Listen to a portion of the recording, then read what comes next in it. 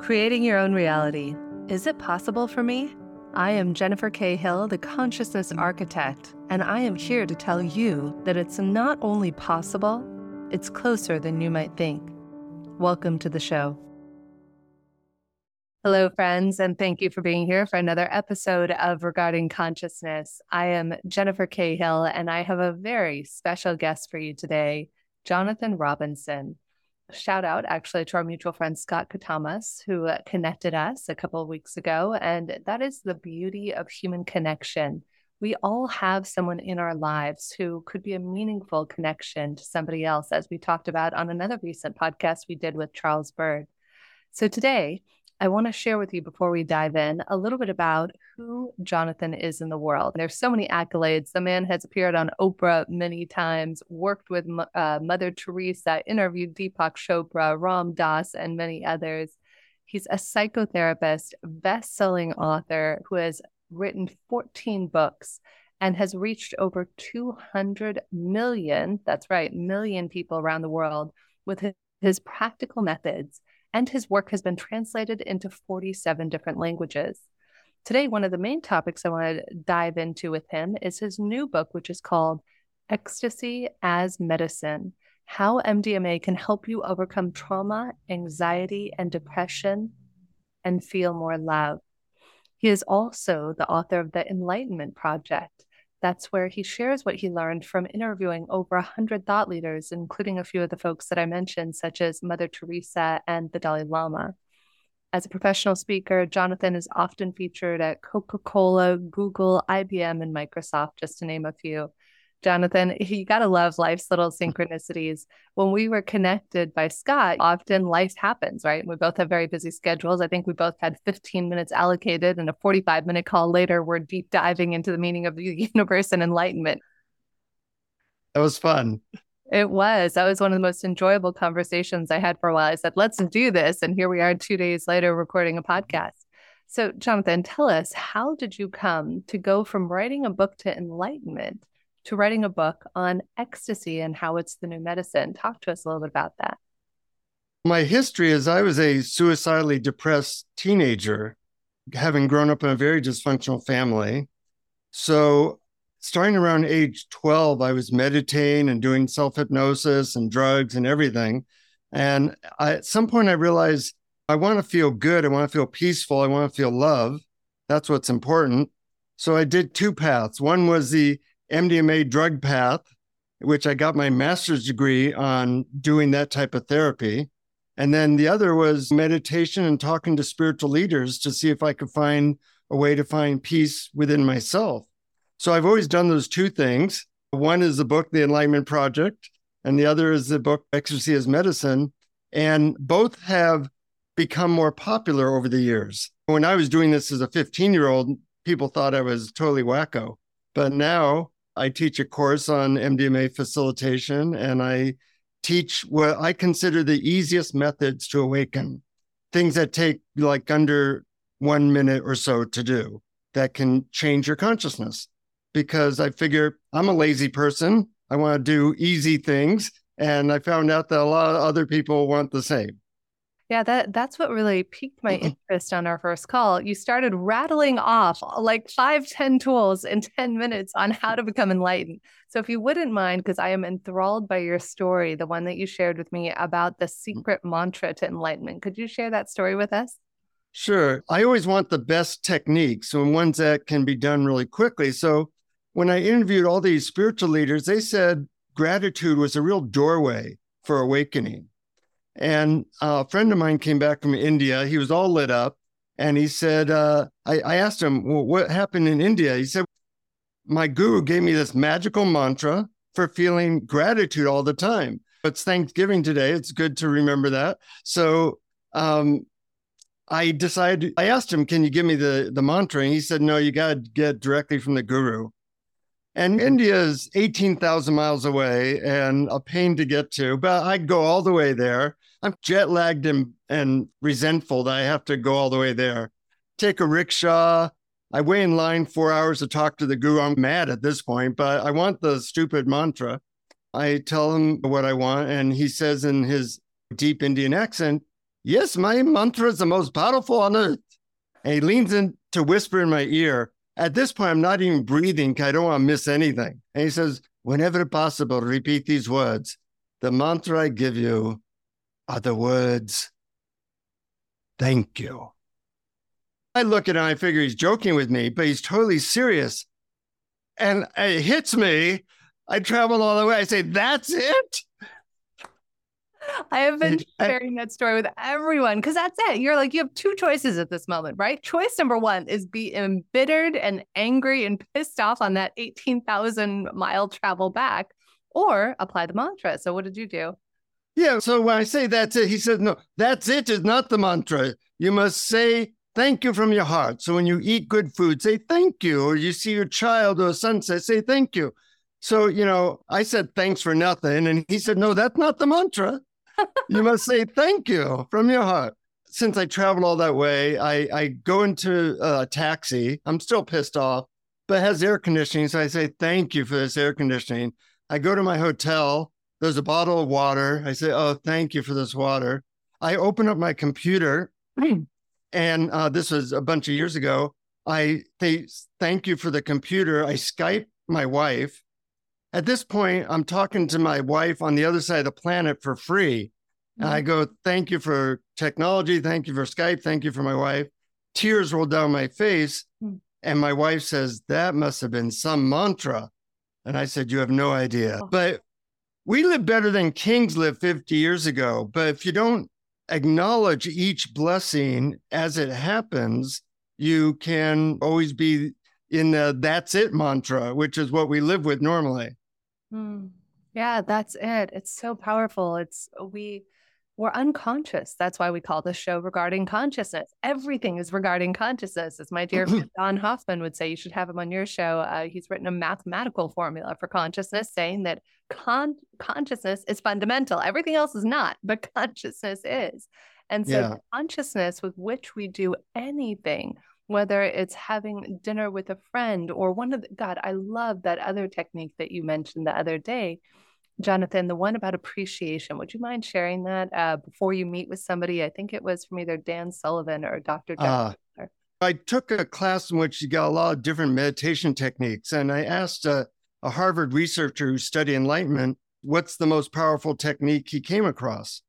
And he said, making a list of people that you have loved and appreciated in your life, and just spend a minute thinking about what you love and appreciate about them. And doing that for 30 people, that's 30 minutes bathing yourself in love. And there's no more powerful frequency for awakening and for personal growth than love.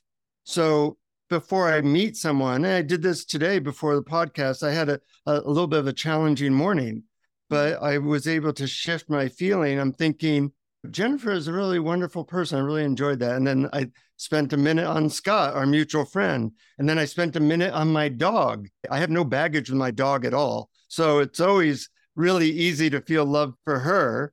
And then within a minute and a half or so, I'm starting to feel love. And it's much more fun coming from love than coming from, man, that person didn't return my phone call. Yeah, I love that. I'm with you on the dog thing. Whenever I'm dropping into heart focused breathing, which is a heart math technique I use, they say connect to a regenerative emotion. And every time I think of my dog licking my face 500 times every morning, because there is nothing quite as magical as the unrequited love of a dog and a human of I love you, I love you, I love you. We could learn so much from that of I love you, I love you, I love you. Thank you, thank you, thank you. They are advanced meditators. I think they're our modern day gurus. No, oh my God, it's hilarious. I probably shouldn't put this on a show, but I don't care. Somebody else needs to go and do this. I have an idea for a movie. It's not my cup of tea. It's not something I want to do myself, but somebody needs to make this.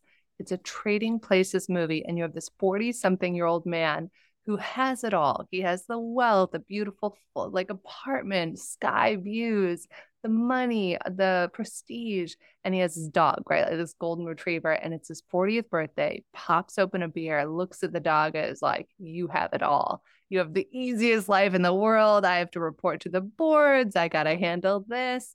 And so the dog, huh? You have it all too. I love you. I love you. I love you. And in that Yeah. moment, it's one of those trading places things where they both go to sleep. The human wakes up as the dog wakes up as the human. The dog as the human transforms the human's life. Everybody loves him. The board loves him. The numbers are through the roof. His girlfriend falls back in love with him. The human as the dog then goes through chaos because he doesn't know how to be love or how to work with anybody. And the whole theme is that he gets captured. And the only way that he can escape is to actually learn to cooperate and be loving with others in order to get back to himself.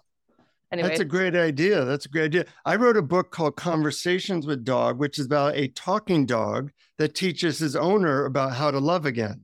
Yes, that's exactly it. See, we're coming at it from two different angles. So yeah, it's like we get jaded as many gifts as we have. That's why everybody says gratitude this, gratitude that, though there is scientific research to show start every day with the first thing on your mind being what you're grateful for and end every day. The last thing you think about being grateful. I'm awed, like having been to third world countries and built schools in Nepal and Senegal, having electricity, running water, let alone like a toilet, is a miracle. God forbid there's stuff like a refrigerator, which is an added blessing that we take for granted, right?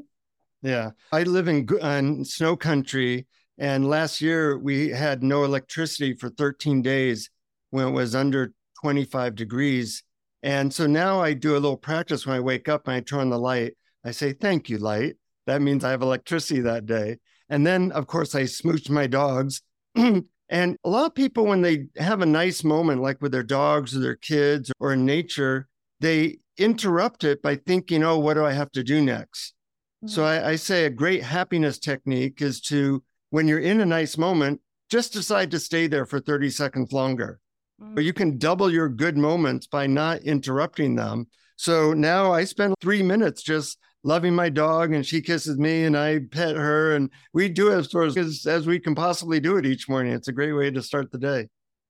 Yeah, it just shifts our perspective. Years ago, I had seen an African shaman speak about this, and he said every day we're unconscious of the fact that we put on a pair of glasses.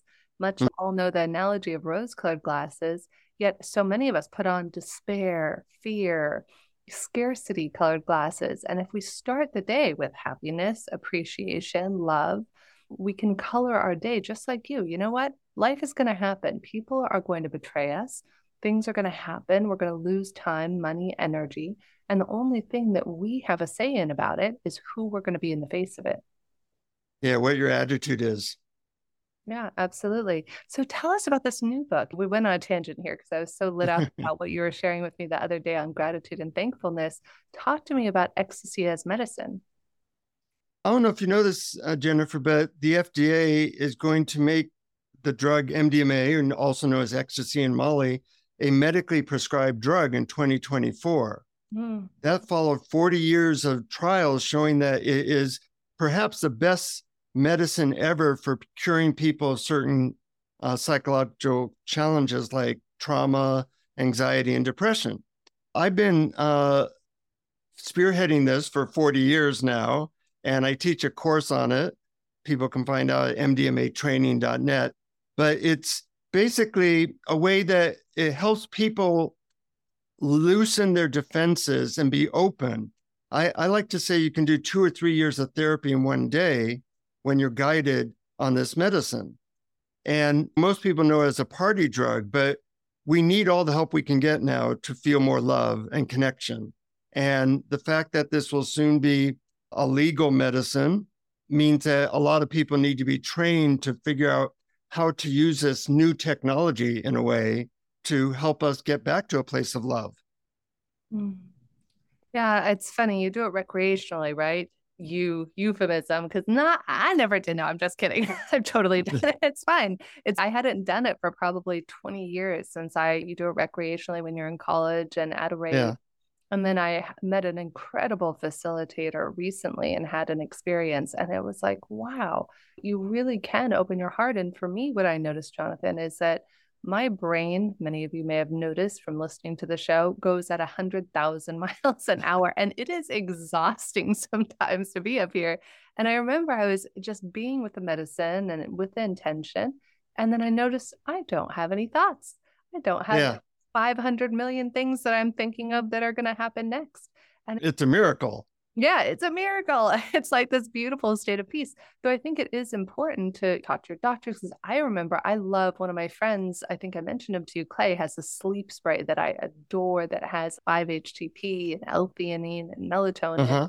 But you do have to be careful because there are certain, what is that called? Things that contraindications. Yeah, thank you. Yeah. You have to be careful. So definitely check it out when it becomes available and just be sure to talk to your doctor about it. Talk to me a little bit about that, Jonathan. What have been some of the biggest miraculous stories that you've seen in people using it? I'll tell you a funny story with my parents. Like you, Jennifer, I've always been to spirituality and meditation and retreats and spiritual teachers. My parents said, "Why are you doing this?" And I said, "I'm looking for a certain state of consciousness, a certain state of peace and love." And they said, "How can we experience that?" And I said, "There is this medicine called MDMA. If you took it, it would mimic that." And they said, "Can we have some?" I was surprised, but I said, "Okay." So I told them how to take it. I gave them a couple pills. A year later, I asked them if they took it. And they said, "Yeah, we took it." And I said, "What happened?" And they said, "Nothing." I go, "Really?" I said, "Tell me exactly what happened." We took it and we waited 10 or 15 minutes and nothing happened. Ends up it takes about 40 minutes to take effect. And I said, "Well, what happened then?" Actually, it was really interesting. We were a little disappointed the drug didn't take effect, but then we ended up talking about how much we love each other and how beautiful the world is. And then after a couple of hours of talking about the meaning of life, we cuddled on the couch. It ended up being the best night of our entire marriage. The only disappointment was that the drug never took effect. Oh my God, that is amazing. Did you have to explain to them, Mom, Dad, that was the drug? I did, and they didn't believe it because it doesn't feel like a drug in some other ways. It feels like you at your most loving, peaceful place you've ever been. There's no hallucinations or anything like that. So in that way, it's even more useful because it really shows us how we would be if we didn't have any fear or any obstacles.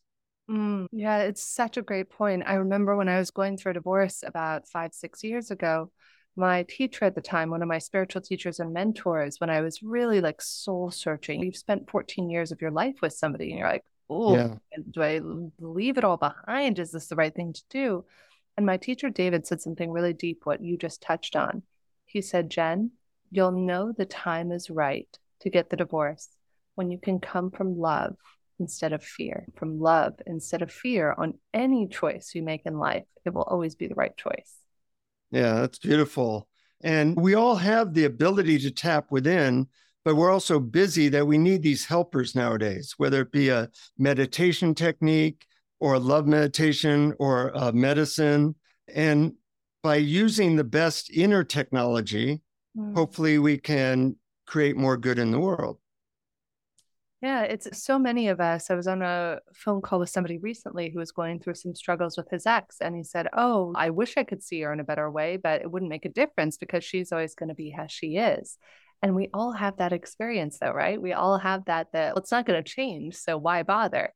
And it's not good or bad. It's just, wow, what would it take for all of us to shift our perspective around the world about ourselves first? That I think is the catalyst, is that we think, oh, if the person over there would change, if they would change their perspective and change what they're doing, how they're being, their thoughts, then I could get what I want. Though, really, ontologically speaking, it's shifting who we're being over here that then gives us access to new ways of seeing and interacting with people in the world. Yeah, you mentioned like the different lenses.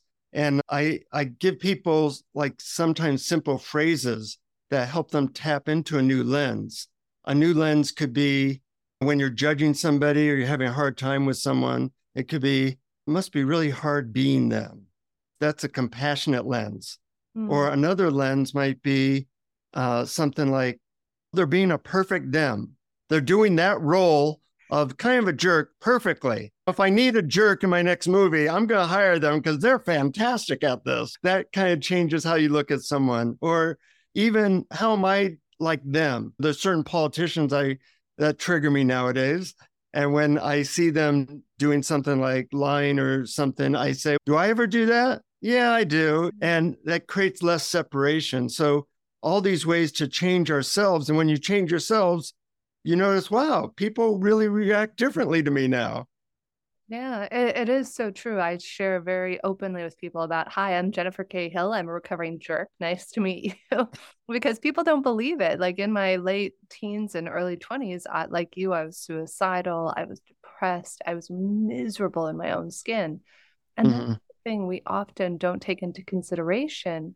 And we were talking about this actually on the show I did with Scott this last weekend with the Awakening World, is that we all have something that makes us amazing and extraordinary. Yet sometimes or oftentimes, we're interacting with the 10% of the worst of us, the pain, the suffering, the anguish, the hatred, the resentment. And that's all we see. And because that's all we focus on. And yet you have this whole other aspect of the human being that we've been so myopic that we've missed. And if we could expand our awareness and expand our vision to encapsulate the whole and get curious about it, wow, that would be amazing. In fact, on one of my favorite spiritual podcasts I listened to called Weekly Energy Boost, they had a Mm-hmm. great thing recently that they said, I think it was on this week's episode, where a 10-year-old child came up to the Kabbalah Center, to the co-founders of it, Michael and Monica, and said, what do you love most about life? Mm. Mic drop. And then everybody went off and was asking this at like the lunch tables afterwards. What if Yeah. we all asked one another, what do you love most about life? What sort of conversations, what could that spark with one another, right? I love that question. I wrote a book just of questions one of the times I was in the Oprah show called Life's Big Questions. And I had two or three of my favorite ones, but I really liked that one. One of my favorites was, have you ever experienced anything that you couldn't explain that was like miraculous or psychic, or you just couldn't explain it?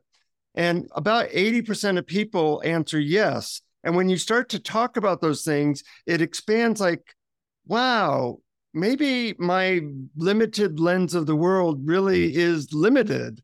And that can be really fun to talk to people who I asked my accountant this, and he shares the stories of encounters with angels that changed our relationship when I found out about that. Or another one of my questions that I like is there, and this is a good way to tap into peace now, is there anything that you can notice now that feels peaceful or relaxed or quiet in your experience? Is there anything in your experience that you can notice that feels peaceful or relaxed or quiet? And as you focus on that, you realize, oh, yeah, I do feel my chest feels relaxed, or I notice that there is a sense of silence around me. And as you tune into that, you can feel much better very quickly.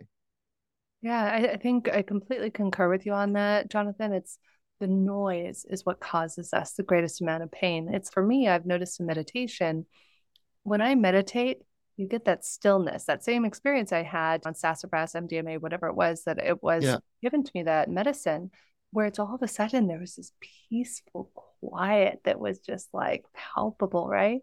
And Mm-hmm. when we meditate, when we do breath work, when we just allow ourselves to be device free for a few minutes, a few hours, whatever it is, and we just are with ourselves in the stillness, then what's really amazing is we're not trying to take energy. I was on the phone with a friend earlier who was talking about how we're so focused on transactions when what the world really needs, which is what MDMA and ecstasy is doing, is oxytocin. We need Mm-hmm. more of that oxytocin, more of that love, and less of that transactions of like me, share, but it's not good for our soul. Yeah. We're always a little bit resisting stuff. We think it would always be better if this was just a little bit different. And one of the questions that helps me feel peaceful is, can I allow things to be exactly as they are just for the next 20 seconds? Mm. That way you're not resisting, you're just being with what is. And if you can let go of that resistance, love and peace is our actual natural true nature. One story which I'll share with you. I was visiting a guru in India, and as I got to his ashram, he told me to sit in front of him. So I sit in front of him, and he looks at me real closely and he says, "Who are you?" I said, I'm Jonathan Robinson from the United States. And he said, he started laughing. And he said, no, who are you really? And I said, I'm a writer. He goes, nah, I'm a spiritual seeker. No, I'm a man. No, I'm a husband. No, we did this for 2 minutes. Finally, I run out of roles. And I'm looking at him in the eye, and there's like beams of light coming out of his eyes. And I started to feel this churning in my chest. I decided just to let go and relax with it. And it felt like I was hit by like a huge wave of love. And it was so intense, I just started sobbing. I'd never felt so much love and peace. And I'm just like in his lap sobbing. And he taps me on the head and he says, this love and this peace you feel now, that's who you really are. And your job in life is to get back to it any way you can. I remember that's like my job. And that's why we're given life, is to find our way back to that. And we're not the annoyance or the, I got to get this done. We have a nature that is there. And we all need to, what Ram Dass used to say, walk each other home and help each other get back there before we blow up the whole place. Yeah, I totally agree. Are you familiar with the Sedona method? I think it's Sure. I Yeah. love the Sedona method. So when I notice I'm resisting something, because I think there are 5 questions that, if I'm recalling correctly, Todd Dweiskin, I think is his name, who created it. And the first is something, say, that you're really pissed off or angry about. You could have a friend ask you this question or ask it to yourself. Could you simply welcome the war in the world, whatever it is? And then you might Yeah. say yes or no. And then you just say thank you, or have your friend say thank you to you. Then you say, could you simply allow? And you might be like, no, I cannot allow that. And you're allowed to feel that way. And then or allow it for 20 seconds. You don't have to, just this moment. Yeah, allow it in that moment. And you go through, could you welcome it? Could you allow it? Could you release it? Would you release it? When will you release it? And I have found that I take friends through this exercise and coaching clients. By the time you go through it 5 or 6 times, often that like angst and that resistance, that desire to crush something or someone about it just dissipates into this freedom and peace. Yeah. I interviewed Hale Dwoskin, the creator, and I have a big section about it in the Enlightenment Project. It's a great method. I like those methods that you can do in a minute or so, that you can really shift your consciousness. It sounds like you've interviewed just about everyone, Jonathan, and I'm so grateful that you took time to do an interview with me today. I think you even have your own podcast we were talking about as well. Where would people find your podcast, more about you, find the new book, find out about your trainings? What's the best way for people to connect? The podcast is Awareness Explorers, and they can get that a podcast app. I do have, for the last book, XTC asmedicine.com, and people can learn about the book or learn about the training right from there. That's a good way. Beautiful. And I think, what was the MDMA trainings one you mentioned as well? Yeah, that was mdmatraining.net. And that's exciting because I want to train 10,000 people to be able to guide these trips and help other people, because I think if we can spread the love, however, that's going to be really good for the world. Beautiful, Jonathan. We've had Jonathan Robinson here, as you may have seen in the past, on Oprah, CNN, and many other places. Jonathan, you are a wealth of wisdom, and I'm intending that each and every one of us who's listening or watching this walks away with a little gem of wisdom, of enlightenment, and maybe at the end of the day, all it is to say thank you a few more times to yourself and to what you've already been gifted with in life. So thank you. Thank you so much, Jennifer.